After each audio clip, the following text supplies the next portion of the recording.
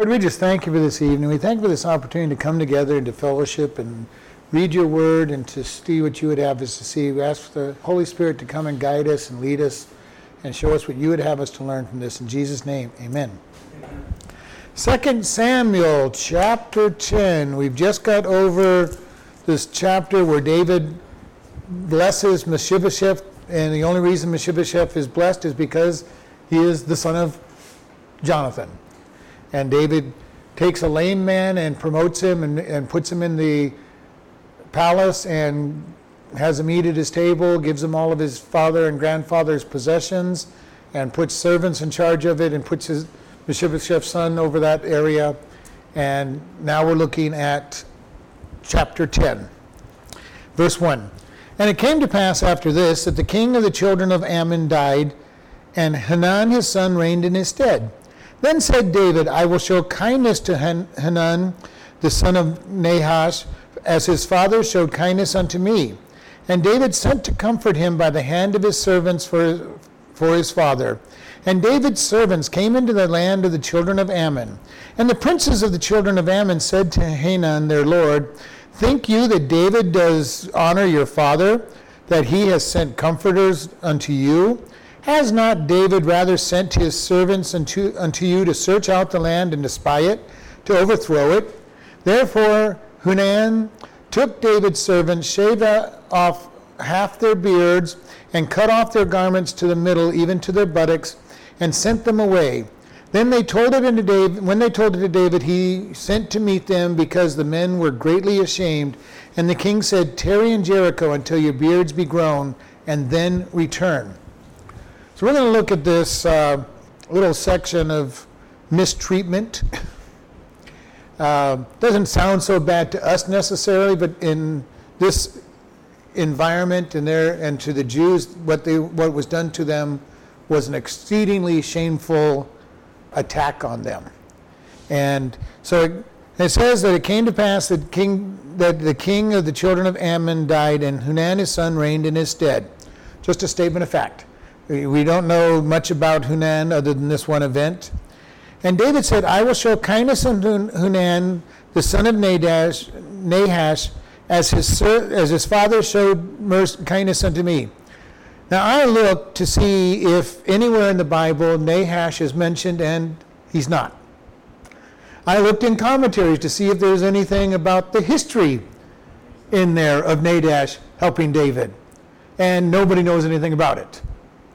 They speculate that maybe when David was on the run, Nahash showed him kindnesses, and that's about what they think, and it sounds about right. But we have no idea when Nahash helped David, how he helped David. But David sees some reason to support his son and say, I'm sorry for your loss.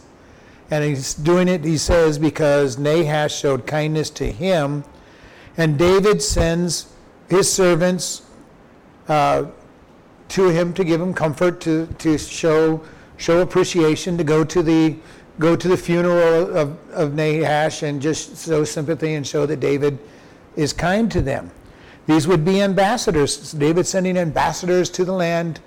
It would be very similar to if somebody famous, some king or queen or president died. Our president may or may not be able to go to it, and he would send the vice president or an ambassador, depending on how important that person was to our country. And so David sends ambassadors. Your father's dead, we want to give you, we want to support you, we want to let you know that we're on your side. And they get to it, and the princes of the children of Ammon say unto Hanun their lord, Do you think David is here to honor your father? Sometimes these young kings are a little bit off their rockers. Solomon's son, when he takes over the kingdom, the people come to him and say, our taxes are pretty high. Your dad gave us really high taxes. Do you think if you really want us to really be appreciative of you, would you lower our taxes? The good, solid, older statesmen that were with Solomon said, that's probably a good idea. Go ahead and lower the taxes, get on their good side. Basically say, eventually you can raise them if you really feel you have to, but at least you would be showing the people that you're listening to them. All of his young friends come along and say, you tell them, you just wait and see who I am. I'm the king. And says, you think my dad's taxes were bad? His thumb will, you felt his thumb, my thumb will be like his whole thigh. In other words, I'm really going to put you under it. And 10 of the tribes leave him. Hunan has advisors like this. Now, whether they're older or not, we don't know, but they're saying, you think David was being kind to you? David has just conquered all the lands that he needed to conquer. He's resting. He's enjoying life. And they're going, we know David is out to get you. What bad advice he gets.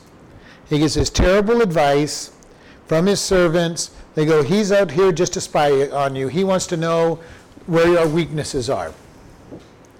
And then it says, Hunan took David's servants. He shaved off half their beards. Now, I don't know if he meant, when they say half, do they mean half the length of the beard or 1/2 of the beard? The reaction makes me think that it was 1/2 of the beard. Down the side. Okay, because David says, stay in Jericho till your beards grow back out. I could be wrong, and there's nothing really here to tell us what it is. Why is this a problem? Because the Jews did not shave their beards. They let them grow. Matter of fact, they barely even would trim them. If you see the Hasidic Jews and everything from New York or Israel, they have very big bushy beards. They're not trimmed. They're not kept, because God said, do not cut the corners of your beard. Do not put it in shape. So the way they took that was, you don't touch your beard, period. So these guys have had their beards cut. And even if it was halfway cut, now it's all straight and neat, as far as that goes. There's half of it, even if they took scissors and cut it, those are straight lines on it, and they're going to be very much ashamed. And if they literally cut half of it off, I don't know. It doesn't really indicate how, but they have been disfigured as far as they're concerned. They get as far as Jericho and say, David, we can't come into the city. Worse yet, he cut their tunics up to their butts. And things that I read about this while I was looking for Hunan, they were saying that the Jews did not wear pants underneath their tunics, so this is extremely humiliating to them. Now that one could be fixed. As soon as they get out, they can put some new clothes on. The beard they can't fix. But they're sent out of Hunan's palace, beards cut, tunics cut, being totally exposed. These are the ambassadors that David sent. You do not mistreat the ambassadors to a country without showing disrespect to that country. All right? If somebody does something to our ambassadors, as Americans, it's an insult to us as a nation, and it's an insult to the person in charge of the country, in our case, president. This was a direct insult to David. They insulted his ambassadors. A major deal, and pretty stupid in one sense. David has conquered everybody he's gone up to war against, and these princes incite the king to be stupid. And that's what they did. They could have done something easy, just expel them. And I don't know if they told him to cut there, or if that was just his childish activity. I'm gonna disrespect them and kick them out. It would have been one thing if he just said, no, I don't want you here, you're to leave my country. You're persona non grata. Get out of my country. I don't want you. I think you're spies. We do that.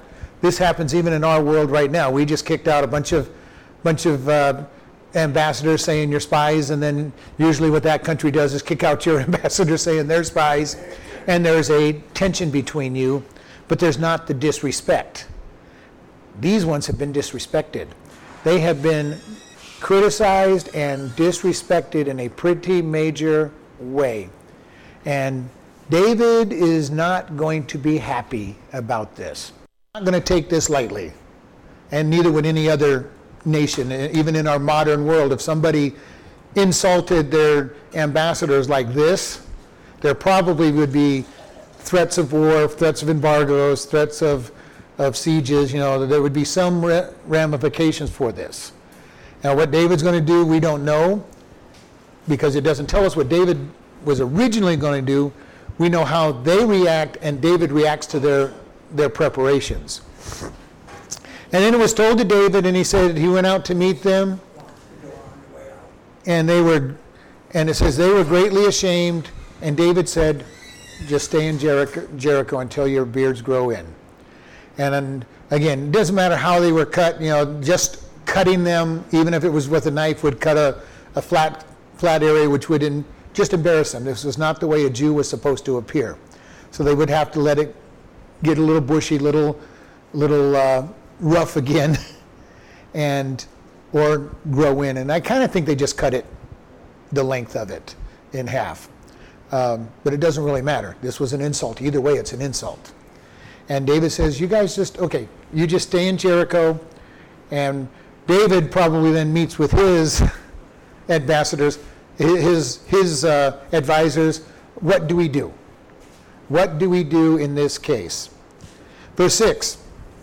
And when the children of Ammon saw that they stank before David, the children of Ammon sent and hired of the Syrians of Beth-Rohab and the Syrians of Zobah 20,000 footmen, and the king of Maacah 1,000 footmen, and Ishtob 12,000 men. And when David heard of it, he sent Joab and all the host of mighty men, and the children of Ammon came out to put the battle in array at the entering into the gate, and the Syrians of Zobah and Rohab and Ishtob and Maacah were by themselves in the fields. Then, when Joab saw that the front of the battle was against him before and behind, he chose all the choice men of Israel and put them in array against the Syrians. And the rest of the people he delivered into the hand of Abishai his brother, that he might put them in array against the children of Ammon. And he said, if the Syrians be too strong for me, then you shall help me. But if the children of Ammon be too strong for you, then I will help you. Be of good courage, and let us play the men for our people and for the cities of our God, and the Lord do that which seemeth good to him. So here we see when the children of Ammon saw that they stank or were odious to David. How did they see that they were bad news to David? It doesn't tell us, but I can almost guarantee David sent a couple more ambassadors that weren't ready to be embarrassed with some declarations of, I want an apology. If you don't give us an apology, we're gonna come attack you, and all kinds of things like that, because these people know David is upset. All right, that's what it says. They saw that they stank or were odious. Okay, David now is angry with them, and their reaction is they go out and hire a bunch of mercenaries. 33,000 of them. So they hire 33,000 mercenaries from Syria. Not necessarily the best way, because now David is really going to be angry with them. He's already angry. They disrespected his ambassadors. I don't know that he was ready to go to war with them, but it was probably saying, you're going to give me tribute, or I'm going to besiege you, I'm going to put, tariffs on you, whatever it might be. And they decide, well, we're afraid of David, so we're going to hire 33,000 men. Not a very large army, but added to however large their army was, it would be a pretty significant army. And so when David sees 33,000 extra men being marched from Syria to Ammon, because remember, Syria is up north of Israel, so those 33,000 can't get to Ammon without David and his, spies and spy network and military network, intelligent network, seeing these guys move. It's not like they could go get in an airplane in Damascus and end up in Ammon. All right, they had to march from Syria to Ammon. And at some point, 33,000 people are going to draw just a little bit of attention. David sees it. So he goes to Joab, and remember, Joab is the general of David's army. And he tells Joab, gather up the troops and go fight Ammon. They have disrespected our ambassadors, and now they are preparing for war. We're going to go meet them. And David, in the previous 2 chapters ago, has beat everybody. He has stretched his kingdom from the Euphrates all the way to the Mediterranean, all the way down to the wilderness of Sin, which is over by Egypt. He has gotten his territory. For the one and only time in all of Israel's history, David has established the territory that God said was going to be theirs. And Ammon decides to rebel and cause problems for David. I don't think this king is very smart. All right, David's been victorious over everybody, including some stronger people than this young man. But this young man, in his youthful enthusiasm, somehow thinks, I can beat David. None of these other kings have been able to beat David. The Philistines, the Assyrians, the Moabites, all the Perizzites, and all the other guys, none of them could beat David. But I'm on the other side of the Jordan. I can beat him. Pretty dumb. But he's young. He's a new king. He's young. He's flexing his muscles. His muscles are not going to last. Joab gathers up all the troops, and he goes in, and then when he gets there, he sees that there's a pretty big battle array against him, which means he's got these 33,000 Assyrians and however big the army of Ammon is. And he gets there, and he splits his army in half, because we look at this, and it says that the children of Ammon came out in battle against him out of the gates of their city, however many that is. They had the city for their back. And it says they put all these mercenaries out in the field by themselves. Now, if I was the mercenaries and I have none of the other army with me, that would make me a little nervous to begin with. The other army has the city to their back, so they have someplace to retreat. I'm put into a field. As that army, I'm going to feel a little bit disrespected. Okay, what are we, chopped liver? You put us out in the middle of the field, we have no place to retreat.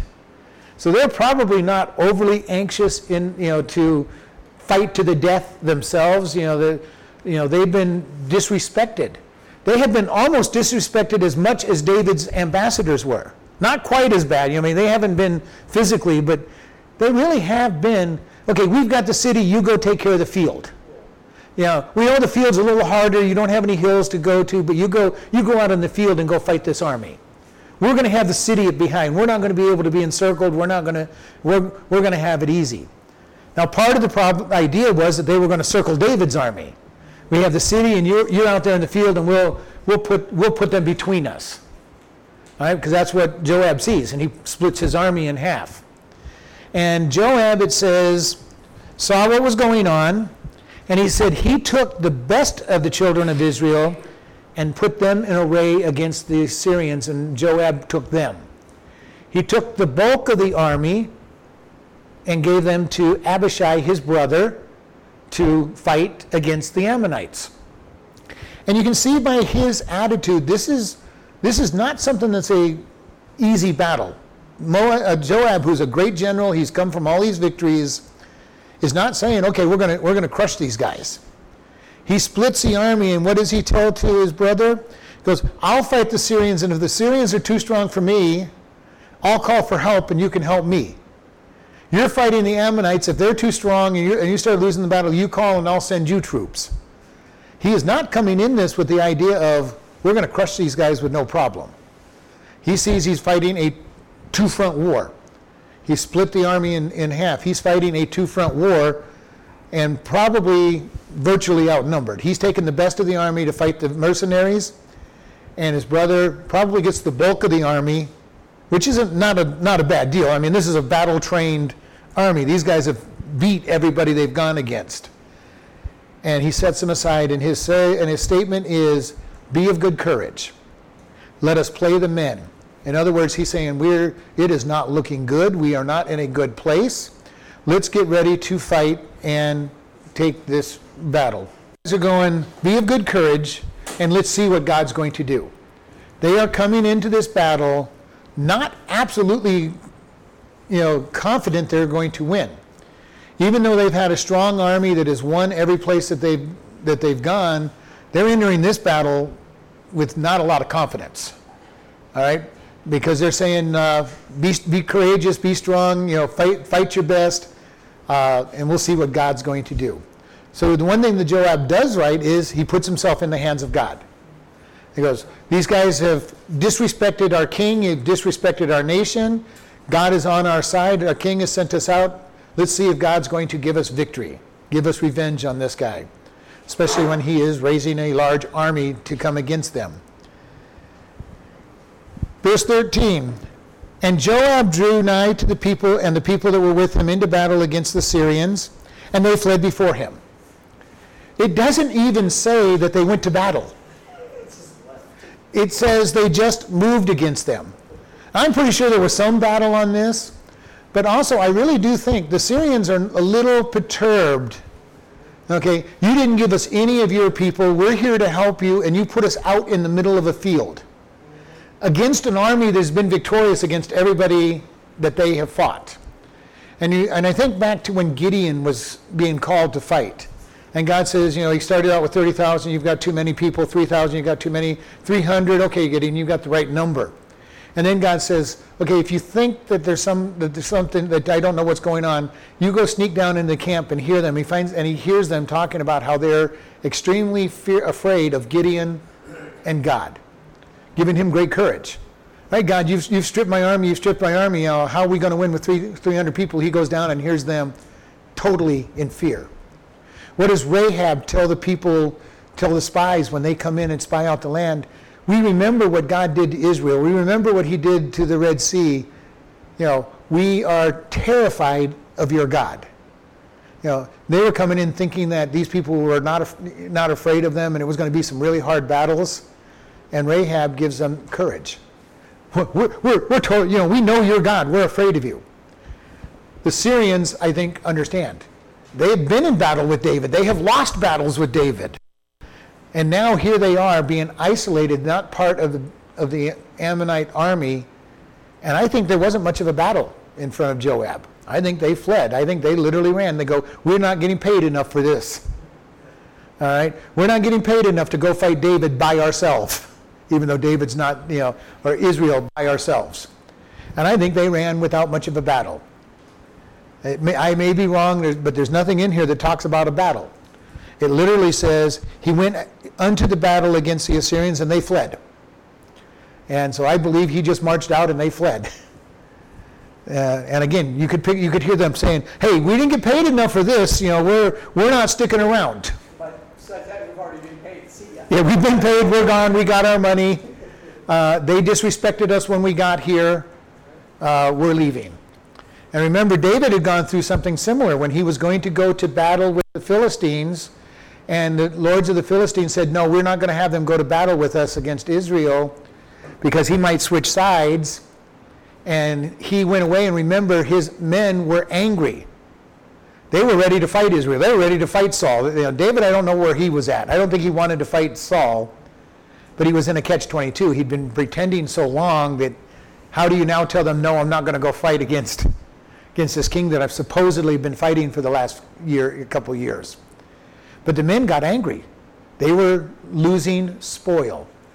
There's another event where one of the Israelite kings hire mercenaries, and God tells them, you send them back. Your trust is in me. Your trust is not in the mercenaries, and the mercenaries loot people as they're going away because they're so angry that they didn't get to go to battle.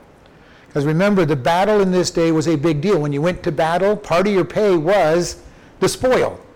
You killed everybody you killed. You got to take their armor, their swords, their gold, their silver, their jewels.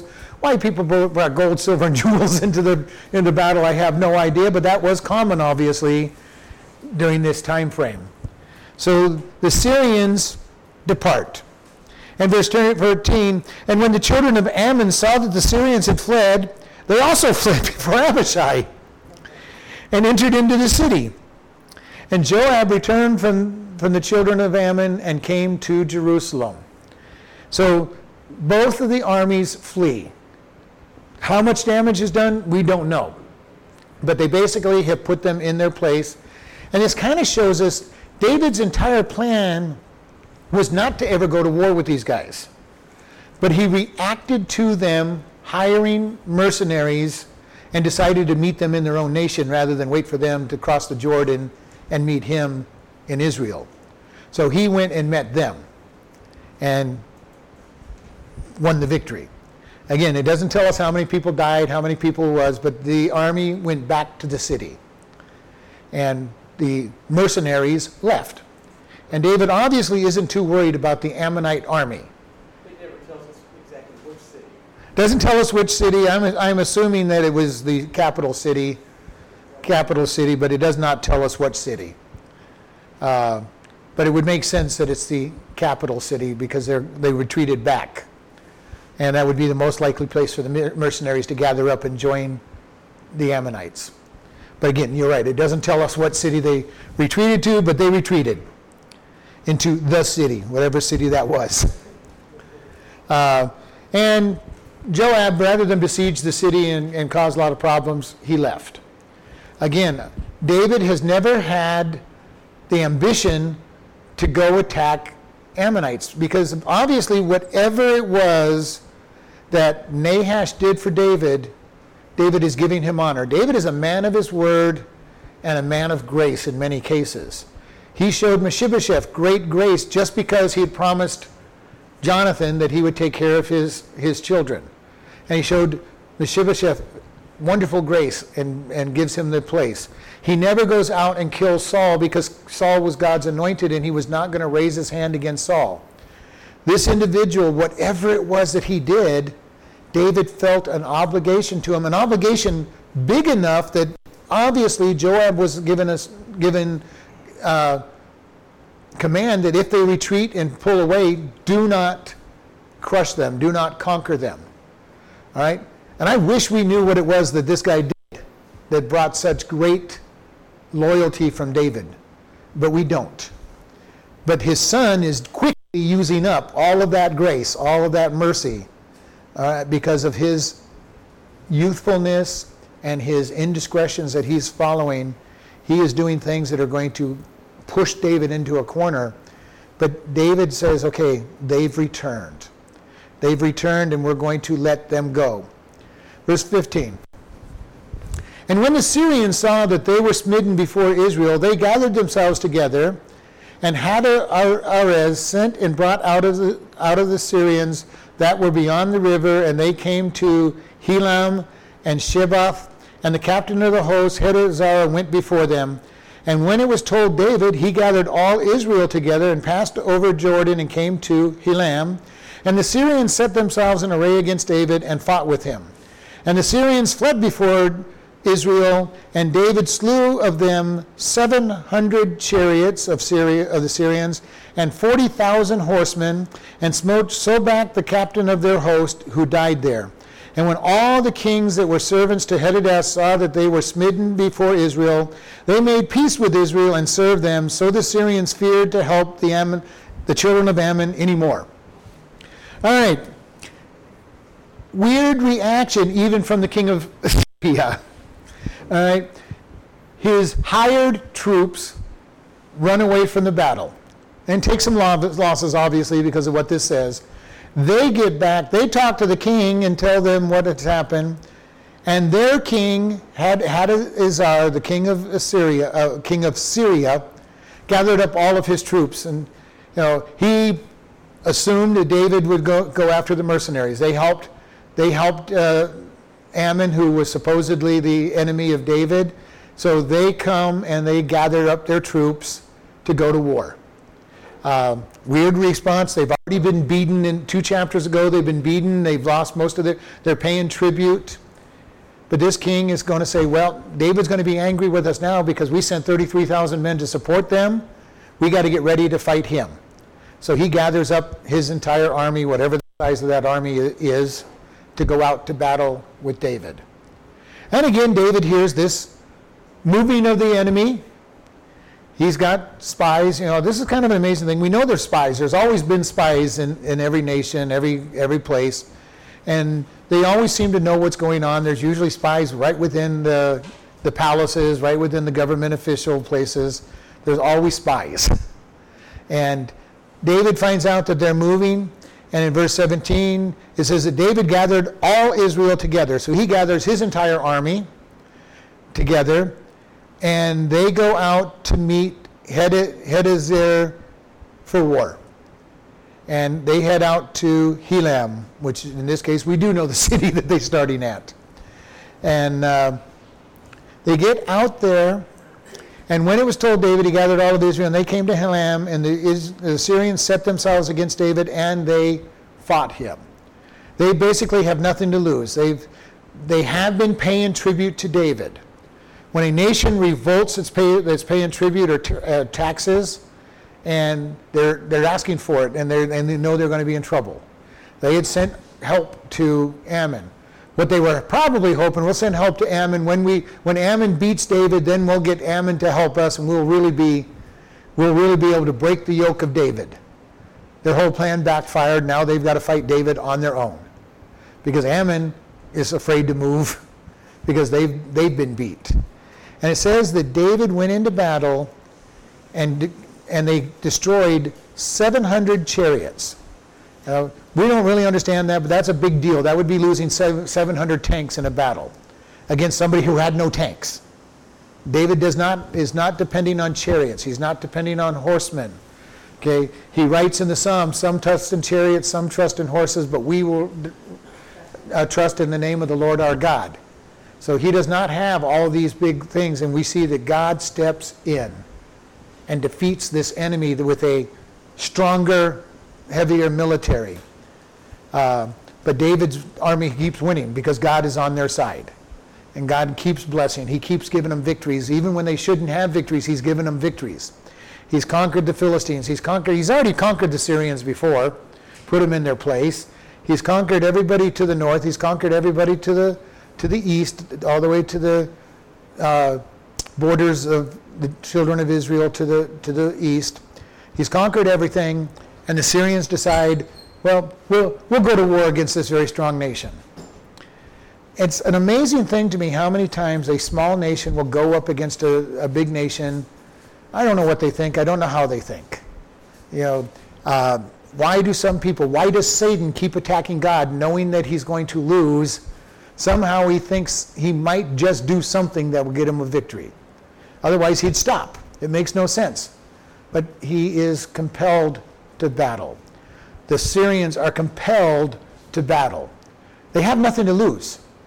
They've violated whatever treaty they had because they have supported the Ammonites, and they are now absolutely sure that David's going to attack them, and to make sure that he attacks them, they decide that they're going to mount an army and attack him. The idea of the best defense is a good offense, make the first strike. Most of David's army is down there in Ammon. Maybe we move quickly, we might be able to conquer something before they can mobilize. David mobilizes very quickly and defeats them. He kills 700 chariots, 40,000 horsemen. All right, that's pretty good-sized cavalry. And he beats the cavalry with his foot soldiers, which is a pretty big deal as well. 700 tanks, 40,000 mounted cavalry. And then he smote Shobak, the captain, and it doesn't even tell us how many regular foot soldiers they killed. I can guarantee if they killed 40,000 horsemen, there's probably a lot more footmen that died. So this was a major victory and a major defeat for the Syrians. They have lost many of their 33,000 that went out to help Ammon, and now lost a huge chunk of their army. And verse 18 says, and the Syrians fled before Israel. And when you fled, you would end up dying. Your back was turned, you were running. More people die because they run away from the battle than die in most battles. All right, so they're running away, and their captain dies. And then it says, and when the kings that were servants to Hadarezer saw that they were smitten before Israel, they made peace with Israel and served them. And so they all saw that they were being beaten, so they then sent ambassadors to David, probably starting at the army, white flags, whatever they used in their day, our equivalent of going forward with the white flag. Okay, we'd like peace. What are the terms for peace? How much tribute do we have to give you now to have peace? How many of our cities do we have to give you now to have peace rather than lose any more people? And at this time, they're pretty much willing to do anything to not lose any more lives. And that's going to mean losing cities, losing, being disarmed, whatever it might be, and having to pay tribute. And these tribute, David has conquered all these places. They're all paying him tribute, paying taxes, and their tributes are going to be higher than the tribute that his people are paying. And this happens even in today's world. If there's a battle and somebody conquers another nation, there's a tribute. There's something that gets paid to the enemy. And the Civil War, when the battle of the Civil War was finished, the South, part of the surrender conditions were that they were going to pay war reparations. They were going to pay for all the damage the war did. And they had military governors placed in charge of every single state who ruled the southern states as if they were conquered territory. And they did not get out of that for many years. These states had to prove that they were going to be loyal subjects to the federal government before they could be accepted as states. So there was a period of time where they were states in name, but they were not able to be represented. They were not considered states because they had rebelled against the federal government, and they were conquered territory. Which is why the South is still angry with the federal government. To this day, there's anger against the federal government because of the way they were treated at the end of the Civil War. And it is one of the reasons that Abraham Lincoln was assassinated, because he was going to bring them back without all these restrictions. And Grant was one who wanted them to pay for what they had done. And so Abraham Lincoln was killed because he was just going to bring them back. He was going to be merciful to them and say, okay, you guys are coming back to states. We expect you to behave from this point forward, but we're bringing you back as full-fledged states. When Abraham Lincoln was killed, the other group had power, and they made the South pay. And there's been a divide ever since.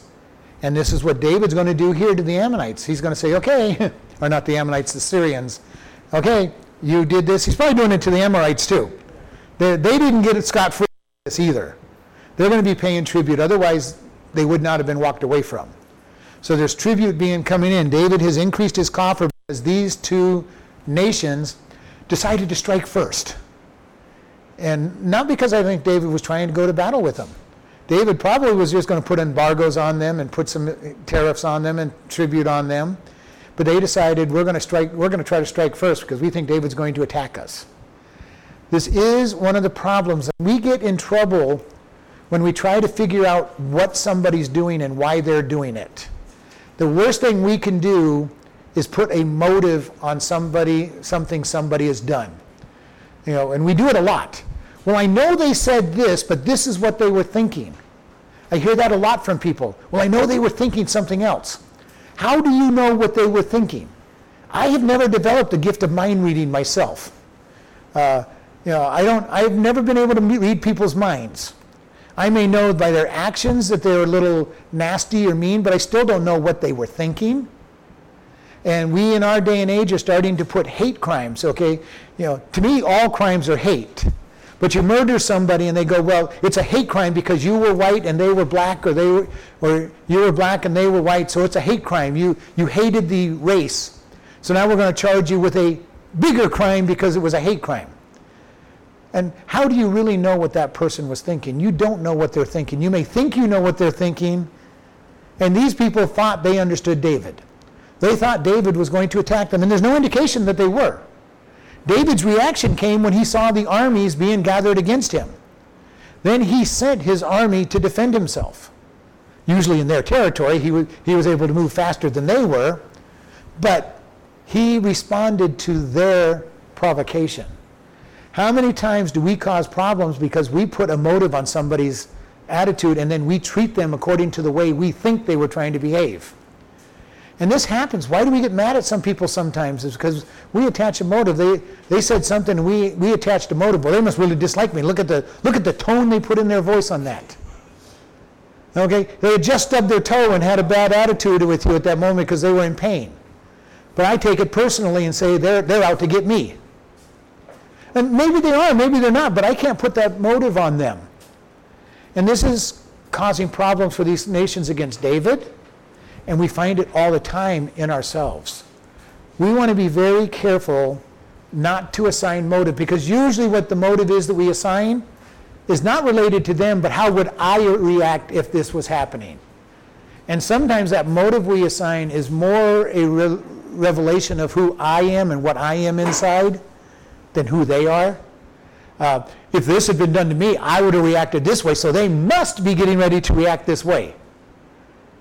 And that happens to us as Christians a lot of times. People go, well, if I had been treated the way I treated them, that Christian, I'd be out talking about them. I'd be making sure that they're feeling miserable, and so they now will treat us with that same idea, because they're not realizing that we're trying to love them and trying to give them mercy and trying to give them grace, and they will sit back and deal with us the way they would have done it in the world.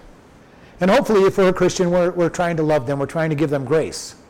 But they already are thinking, well, if I had said those things, if those things had been said to me, I'd gone off my deep end. I would have torn them to shreds, and they're looking for that same reaction from us.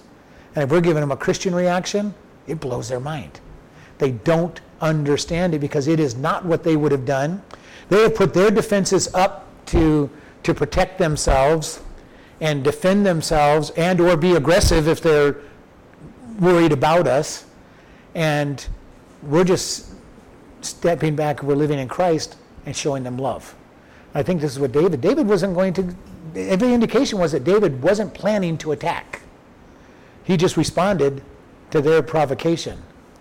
And they brought this on themselves. How many times do we bring problems on ourselves by the way we think we should behave, or the way we think somebody else expects us to behave, and we cause problems? I've done it so many times in my lifetime. I react and I do something that brings me bigger problems.